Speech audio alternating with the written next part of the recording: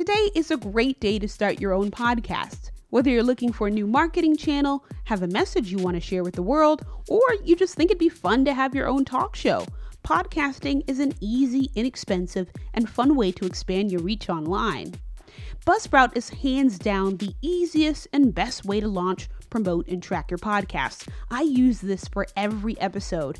And your show can be online and listed in all the major podcast directories like Apple Podcasts, Spotify, Google Podcasts, you name it. And it literally does it within seconds of you finishing your recording. Podcasting isn't hard when you have the right partners, and the team at Buzzsprout is passionate about helping you succeed. Join over 100,000 podcasters already using Buzzsprout to get their message out to the world. And if you follow the link in the show notes, let Buzzsprout know I sent you. You get a $20 Amazon gift card if you sign up for a paid plan, and it helps support our show. You're listening to Club Management. I'm your host, Shannon Dawson, and on this show, we chat with artists, industry professionals, and DJs on how they're changing their communities through music. You can listen to the show on any of your favorite streaming platforms like SoundCloud, Spotify, or Apple Podcasts. Just type Club Management. And this is episode 38. The big old 38, man. I'm so happy we're back together for another episode. And finally, and literally, it's only been 2 weeks. So much has happened since the last episode. Big love on the last one with Kush Jones. I want to give some honorable shout outs to folks that are listening from South America. That's also a new stat for us. So super excited. And we had the sweetest comment left on SoundCloud. Honorable shout out goes to Faber Miro on SoundCloud, who said, awesome interview. I love Kush Jones, and this interviewer is just lovely and digs deep. Thanks heaps. I really love that. Big ups. Thank you so much for listening. We've got some great news. I've been really putting myself to the test in this quarantine lockdown period, and I finally created a nice website for all the Club Management content. So if you are a fan of the show, now you have an actual website that you can go to listen to all the shows. So I'm super stoked about that.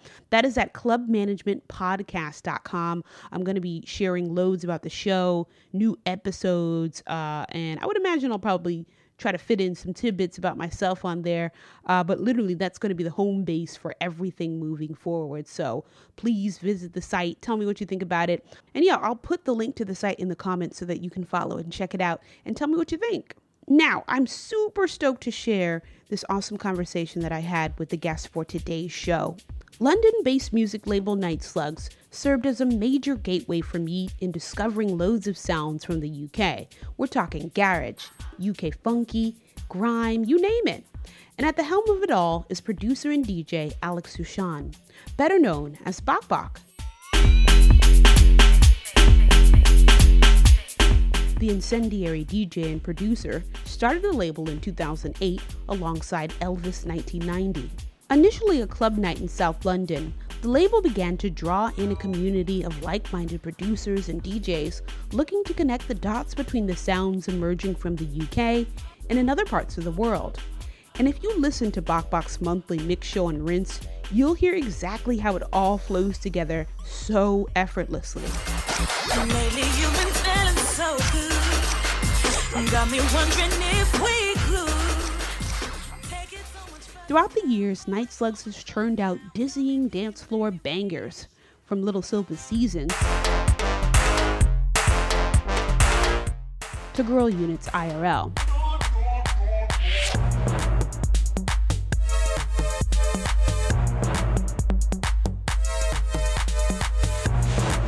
As a fan of the label, it was a no-brainer that I had to get Bok to sit down with me for an interview. We chat about the label's early beginnings, London club culture, and Bok shares some exciting news about a new label he's developing.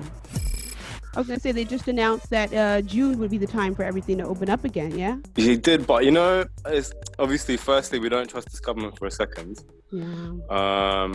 And we really, it's like, it's almost like self-protection. You don't want to give them any kind of optimism, or you don't want to give yourself a chance to feel too much optimism because it might just be taken away from us again. You know what I mean? So I'm approaching it really cautiously, and everyone I've spoken to feels the same way. We're not getting our hopes up too much. And I guess the other side of it is that if it does open up, like actually, to be honest with you, the free for all that's going to ensue actually gives me mad anxiety because you know, it's like everyone's going to just go in, everyone's starved of this. So I'm just like, whoa, like, am I even ready for that? That's what I was saying too. Like, I don't know how I'll interact with people again, especially large crowds, you know? Oh my God. Yeah. You know, there was a few months where stuff here kind of opened up and like people were doing outdoor events, but obviously everyone took the piss and made it into a thing where, you know, the streets were just flooded in Shoreditch, and it gave me crazy anxiety. Like I couldn't handle it. I was like, wow, I'm really not used to being around crowds of people. Right.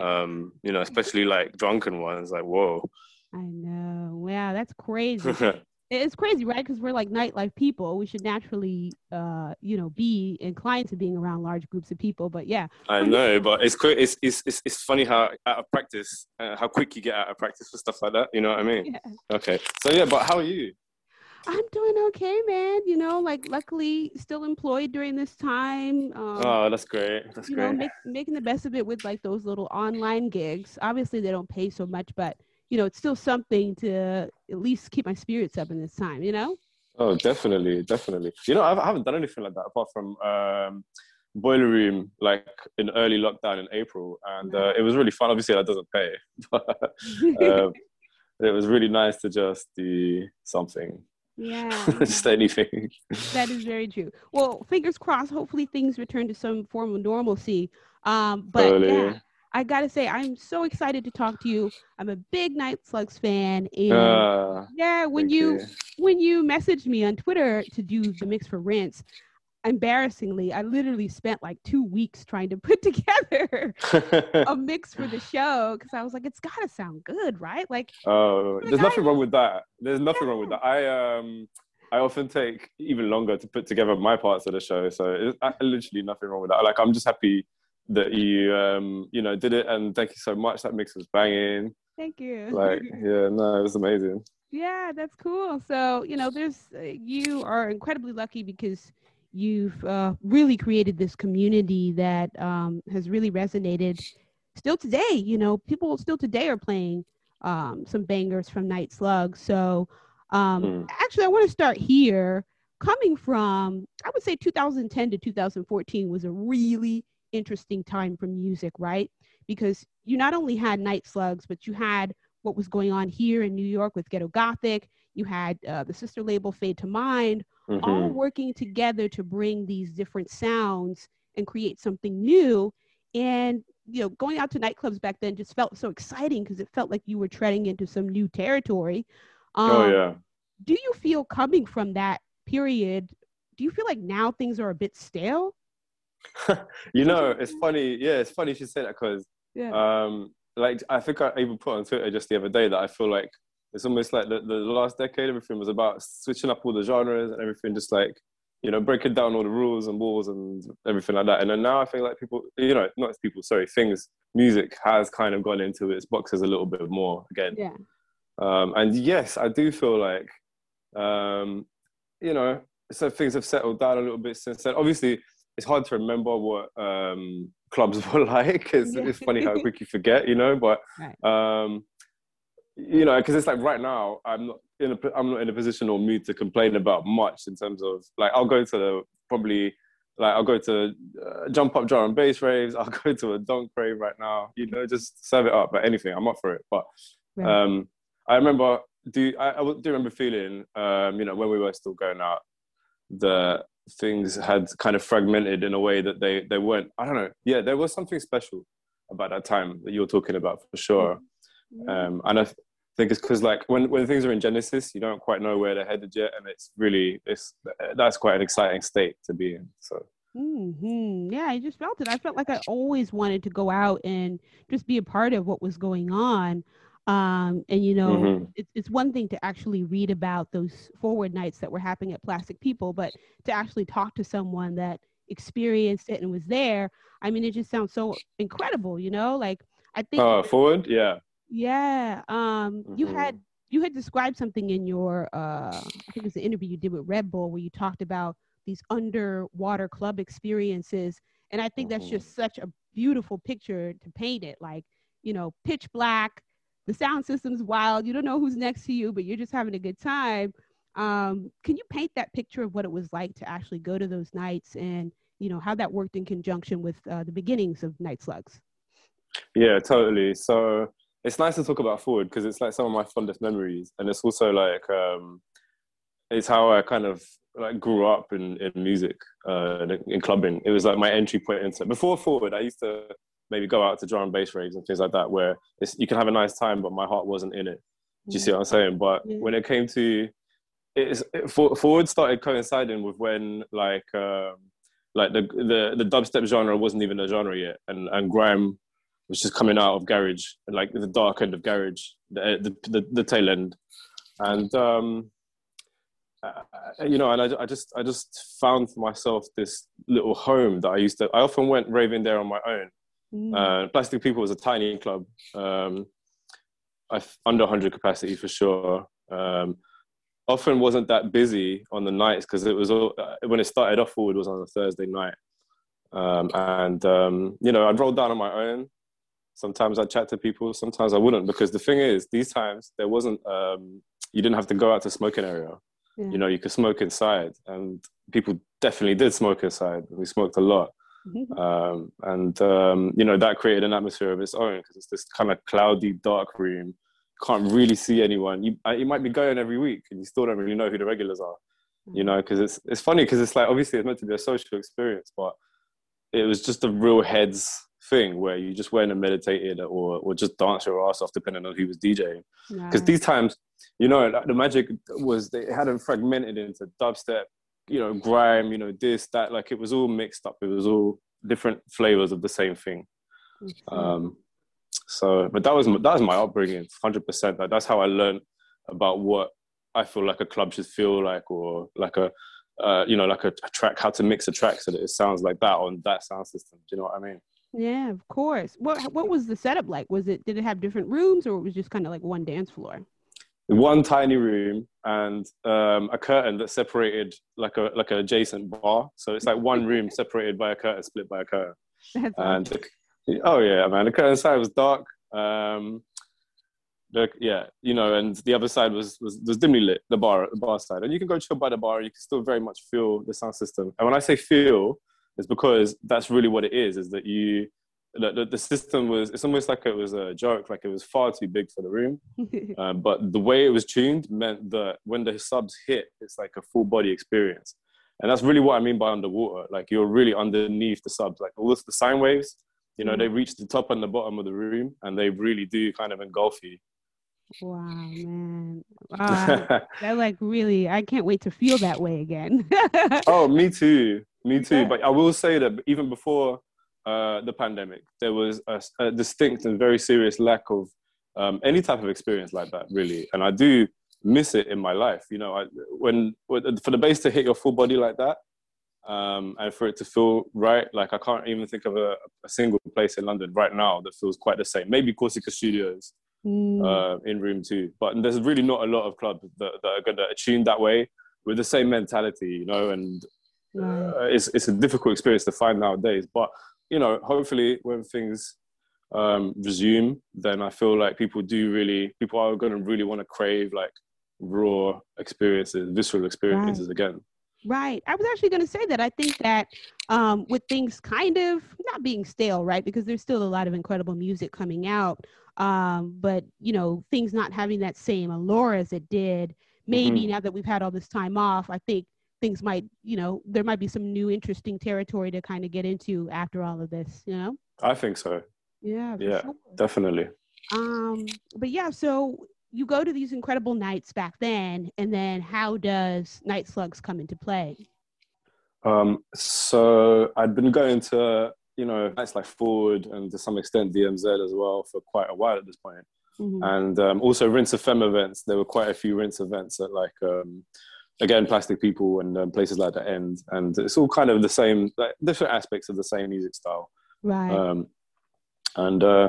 Eventually, I think by 2008, things are starting to kind of same way that you're kind of describing in you know, the next decade, how things happened. It's almost like there was a real like bubbling energy, and then things started to sort of fragment, settle down, and you know, dubstep really became solidified as a thing that almost, even before it got like obnoxious and the kind of really American and whatnot, like sorry, I don't mean that as a disrespect, but you know, like before it turned into what we consider to be dubstep now, it's like advertising music, you know, like Right. crazy, tear out, whatever. So I think even before that transformation, something was kind of happening where it became very, very formulaic, and it became really all about this one kind of 70 BPM halftime kind of step. And you know, in the meantime, and that wasn't quite what I was into, because I really was into the more like the grime side of it. And you know, grime was really struggling in terms of labels didn't want to really mess with it. The mainstream kind of turned its back on it, you know, after a few varying success stories and failures. Pirate radio was changing. There was less of that energy. And just generally, it felt like I wanted to look outside of the kind of world that I was in, which is that kind of 140 grimy kind of London environment. So I really started looking out, and I love bassline music too. That was happening up north in the UK at the time. And it was like, you know, about basslines, like crazy 4x4, you know, garage music, big whomping kind of synths and everything. So that was kind of a relief from the dubstep stuff, and I was really into that. And then UK funky kind of emerged in the UK, and again, I was really, really into that because it was a dancing music and it had a lot of energy. And I was equally just looking for different flavors from around the world, or definitely stateside, that could like kind of fulfill that thing that early grime gave me. I ended up just finding my way into getting really into like club, you know, Philly, Baltimore, Jersey, Detroit, like ghetto tech stuff, like Chicago, like Dance Mania, all of the good stuff. Right. And it really, really felt like it had it was coming from a similar mentality as the music that I was into, coming from London. So it was amazing to find, it felt like permeations of similar things, like, you know, electronica made in the hood, made in this way that was, it wasn't trying to be songs necessarily, it was tracky, you know, and that kind of thing really appealed to me. And I just felt like they could all stack together into a cohesive DJ set, and it wouldn't be weird. Right. So that was really the kind of the way that it came about for me in terms of, I guess, the concept of the sound or whatever. And then, I'm sorry. No, I was going to say, I think that was why I was so appealed to, you know, people like you and like Venus X at the time, because you guys were just putting all of these sounds together and just making it work so cohesively. And I was like, holy shit, like this is thank you. Someone to like connect the dots between all these sounds. Like I could do this too, you know? That's really cool. I really get that. And it's funny because I feel like there was a time when it was really, really strange to do that. And then quickly it became not so strange and actually very accepted to like mix up the genres, you know, connect the dots like internationally and all this kind of stuff. And I think it's because it makes a lot of sense. Right. Like, you know, and it communicated for a lot of people. And it's like, I certainly wasn't the only one doing that. Like I was heavily inspired by people doing similar things at the time, just not with UK music, not with grime. You know, and yeah, but it was such a cool way to find out about all these sick music scenes, you know, and even South Africa as well. Like at the time, it was like Kwaito and all this kind of stuff, and it was equally amazing for me because it slotted into UK funky, and those two things seem to fit together nicely. And of course, what we're seeing now is a whole new wave of those two things overlapping. But you know, that's another story. But But yeah, it was super exciting. And in the meantime, because of the club scene that I was so much into, like the forward kind of a kind of scene started to slow down a little bit. Me and the collective of people that I was kind of working with at the time started throwing little parties, and they were really just squat venues, just like gully little venues, where we were just doing the most we could with the least we had, you know, with the least resources. Right. Sometimes they were free, you know, it's this kind of stuff, like very DIY. Yeah. But we still managed to scrape together big sound systems and give people that experience, you know what I mean? Yeah. And that's what I was going to say. That's kind of cool to see it grow so naturally, right? And then like to have it snowball into the All-Star compilations, which I was such a big fan of, still am a big fan of to this day. So yeah, so I want to talk about some tracks on the All-Star compilations, particularly with Volume 2, with Stalker Ha, and of course your track Silo Pass. Man, heavy stuff, you know?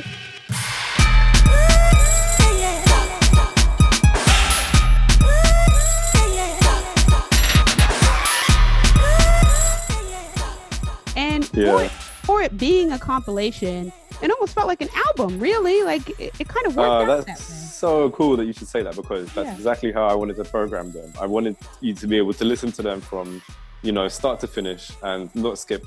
And for it to feel like an album. So I'm actually over the moon that you say that. That's really that's the whole point, Yeah. And I didn't realize that Stalker Ha was featured in Grand Theft Auto too, right? It was, yeah. GTA 4, I think. I think it was 5. It was 5. Maybe it was. Yeah. No, you're right. Of course, it was 5. Yeah. Yeah, man. Very, very cool stuff. And then obviously, you had Season by Lil Silva, which was a big tune. Like, man. What did those compilations mean for you in your career? Well, the thing is, I'm not an album artist myself. I've never released an album. I'm a 12-inch releaser every few years.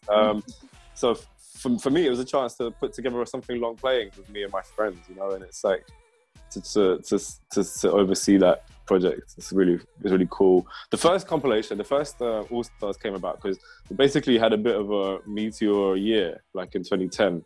It was a mad year. We just did the most releases non-stop. And I just wanted to make sure people didn't miss anything. So the first All Stars compilation was just like a catch-up, and I thought it would be a nice, digestible way to, dip into all the releases and then show them a few exclusives as well. And that way there would be something that's like, and it's, at the time we're pressing CDs. So, it's condensing a whole year's of worth of work into an album, essentially. Yeah. What was it? Kingdom's Bankhead. That was on Volume 2, or was it Volume 3? I think that was 2. It's been a minute since I reviewed the catalog, but I think it was 2. Yeah. I was gonna ask. So I noticed that Khalila's vocals weren't on that originally. It's interesting to hear them. Obviously when it came out on her. Was it Cut For Me? Yes, it was on Cut For Me. At the end, it became Bankhead, but it was. Wait, was it? Was that the name of that was the name of the vocal and the instrumental, right? Yeah, I think. Right.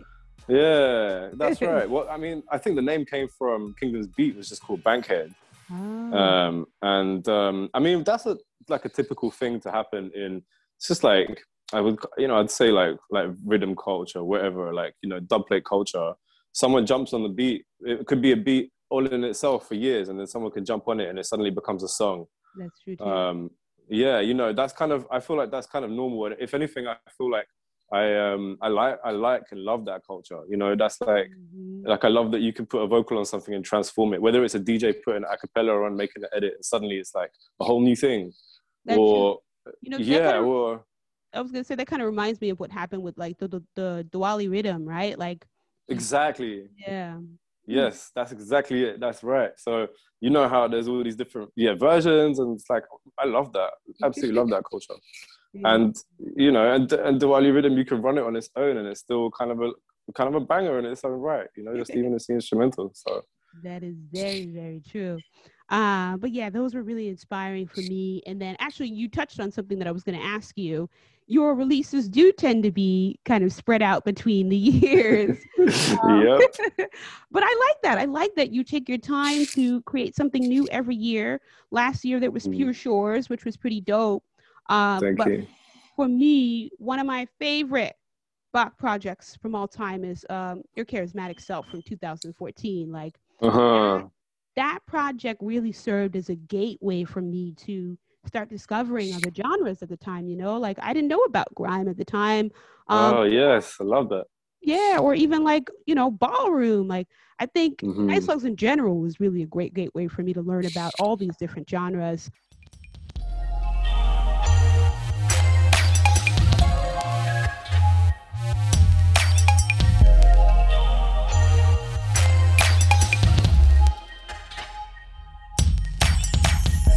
highlight, I would say, so far. Like it definitely was an amazing time because you know, I did a few world tours off the back of that record.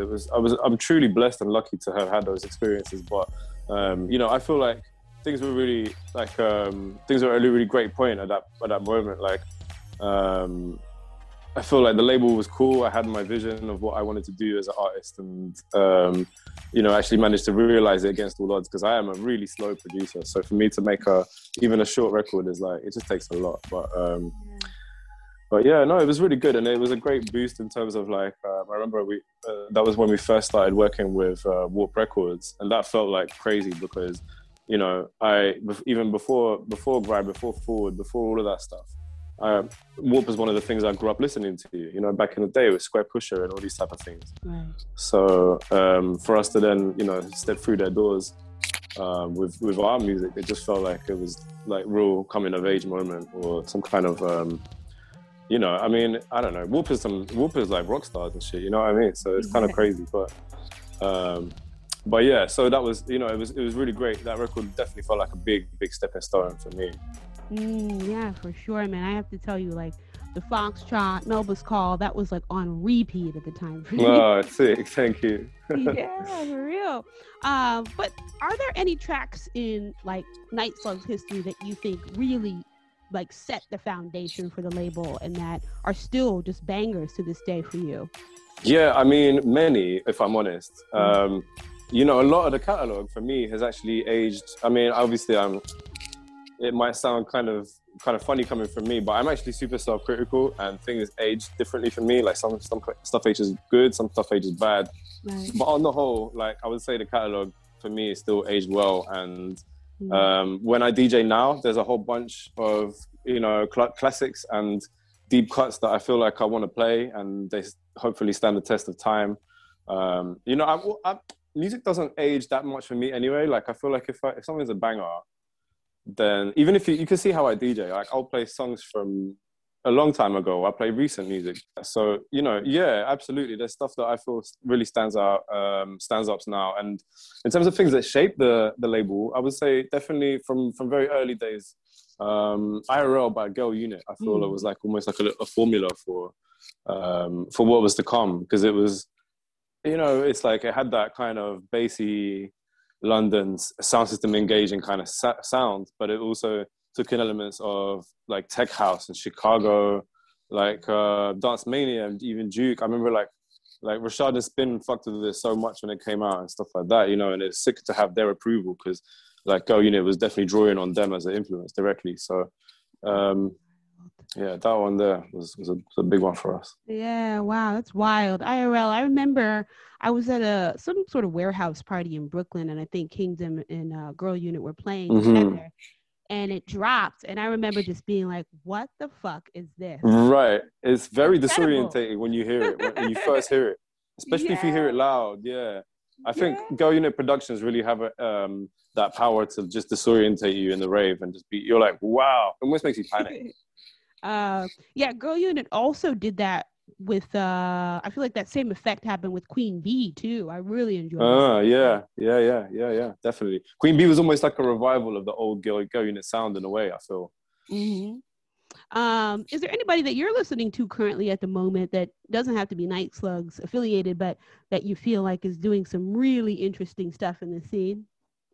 It's never a time when I'm not, honestly, and it's almost like it's too overwhelming to even try and think of who, because like I love new music, like I love dubplate culture, I love, you know, putting things in my sets that are unique, you know what I mean? So it's like for me, I'm constantly on the hunt for that. Yeah, but I'm just trying to think of like who to even name drop right now. But there's just so many people. I mean, firstly, I just started a new label. And that is going to be dedicated to like brand new producers with brand new beats, you know what I mean? So there's going to be a lot, and I'm going to showcase a whole load of people, but the first release is going to be from a guy called Nami Wams. So that's definitely one person to watch out for. Nice. And then there's going to be a whole lot more of that kind of stuff, so you know, I'll talk about it more once it's rolling out, but soon that's coming. That's so sick. And What's the name of the new label? it's called AP Life. Ooh, okay. All right. I'm for it. I can't wait to see it, man. I think it's going to be great. And especially once things return to normal, it's going to be so exciting to see. The last Rinse show, that was like, so it's the first Sunday of the month. So February's one. I was kind of showcasing then some of the new material, including like some of because I've got a tape coming finally. You know, the years have come around and I finally have a project ready. So lots of new beats, a lot of stuff to be excited about. And there's, if anything, I was just say Rinse is like my Rinse show is the place where I'm trying to showcase all the exciting new things. Yeah. Some great people in the last couple of shows. Elise was on there, and yes, and like, oh man, so many great people. So I'm excited. I'm gonna be locked in. And yourself. Yeah, it was a great year for guests on my Rinse show last year. Definitely. Mm-hmm. So you talked about the new label. I was going to talk about that with you, but anything else? Anything you're just looking forward to when we can see people and see other humans, you know? Well, I mean, I don't know. Is New York still cold? Because yeah, it's cold here, man. Damn. See, London's just like turned, like the season's just turned, and it's like I don't know. We're getting this beautiful early spring, and I am getting a bit of optimism right now. Like it's bringing the weather change is bringing that with it. So I'm honestly looking forward to more relaxed days. Being able to see people without worrying too much. That's going to be really nice. And my God, I'm just looking forward to raving and just getting together with people and just having some lived experiences. We're coming out of the interview between me and the legendary Bach. Jesus Christ. You know what? I'm surprised you guys didn't hear the fangirl voice for this. The Shannon fangirl voice. If this is your first time listening to the show, you need to listen back to the Kush Jones interview, because the Shannon fangirl voice comes out a couple of times, you know? Like, I'm truly enamored by these kind of moments in my life, those full circle moments where you literally go from like watching somebody's boiler room, listening to their music all the time, and then you finally get a chance to actually speak to them. That's quite fun. It's quite cool how my life works out like that. So super excited to have him on the show, and really, really excited to see where AP Life is going, and Night Slugs as well, where it's going with the new music. So thanks so much for that. And listen, please buy Box music. Definitely support Night Slugs and AP Life. I'm going to have all that information in the comments below. And please support the show. You know, this is a one-woman show. I say it every time. I produce, I record, I book these guests. It's literally just Shannon doing this by herself. But as we grow, I'm definitely going to need some help and access to some studio equipment, because literally at this point, and you can probably hear that in the background, I'm doing this in my mom's living room.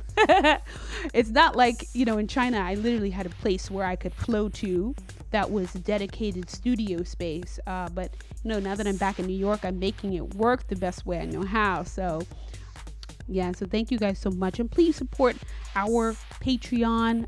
You get access to really cool perks at different tiers. It's a way for me to continue expanding on the show, because as you know, this is a one-woman show. I literally book the guests, I record everything, I literally edit everything together. So now that we're expanding, I definitely will need as much help as possible, and you can find that now on our website at clubmanagementpodcast.com.